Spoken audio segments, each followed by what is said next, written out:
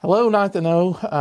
This is Chad Padgett here with a devotionable, brief devotions for busy people.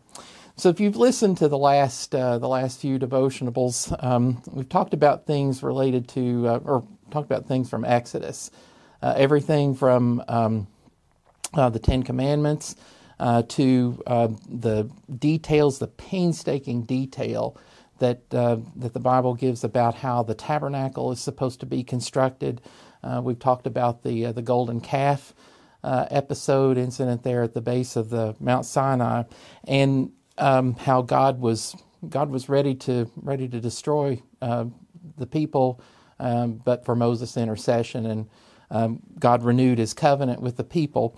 And in the last few chapters of Exodus, we pick up on the actual construction of the tabernacle. And I think a lot of the details, sometimes for 21st century Christians, it's hard to see why this is important to us, or what we can learn from this. And so I hope to talk for just a few minutes today about things that I think we can learn from the details in the tabernacle construction, and how this all points us to Jesus ultimately.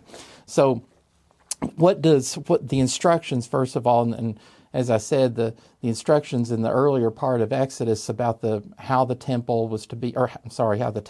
was to be constructed, how the priestly garments were to be made. Lots of detail that God gave, and here in the latter part of the book, we have the same detail about the actual construction and the making of the priestly garments. There several times, starting in chapter 38, verse 22, and then through chapter 39, there's a phrase that gets repeated over and over again. And if I can just read one verse to you from chapter 39, this is verse 32. It says, "Thus all the work of the tabernacle of the tent of meeting was completed, and the sons of Israel did according to all that the Lord had commanded Moses." So they did. That phrase, or something very similar to it, "just as the Lord commanded Moses," is repeated over and over again in the construction details. And I think what this shows about God is that God had a very orderly, very organized plan for constructing the tabernacle, and things had to be done His way.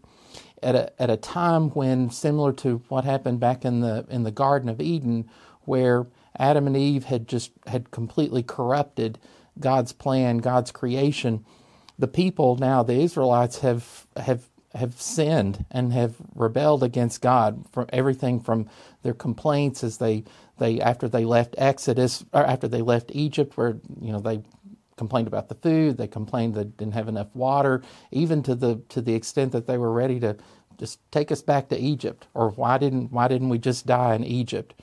And God had a plan in the people's history here to restore a relationship with them, and to let them, to give them a way to enjoy communion with Him.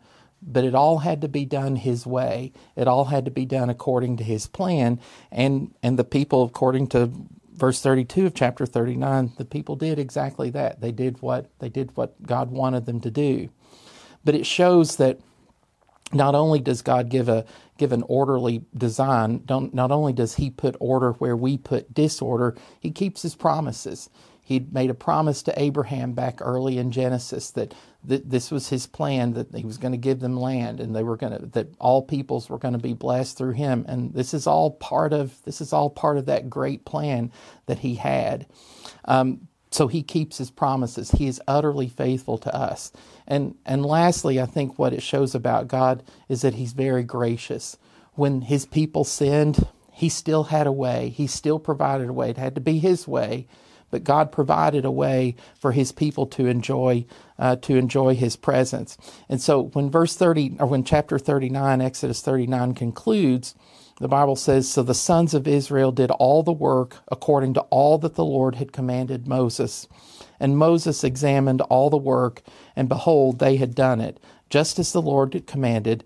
This they had done, so Moses blessed them."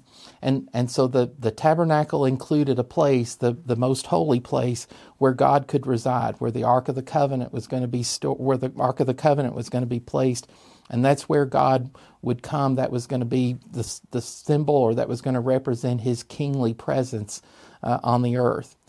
Everything about the tabernacle and everything about the communion with God for we in the New Testament, everything points to Jesus. And Matthew 1:23, the Bible says, God speaking through the angel to Joseph, "Behold, the virgin shall be with child, and shall bear a son, and they shall call his name Emmanuel," which translated means God with us. Ultimately, the tabernacle was just pointing to the ultimate relationship, the ultimate communion that people could have, that was going to be available with God, and that was when he put on flesh to come here and live among us.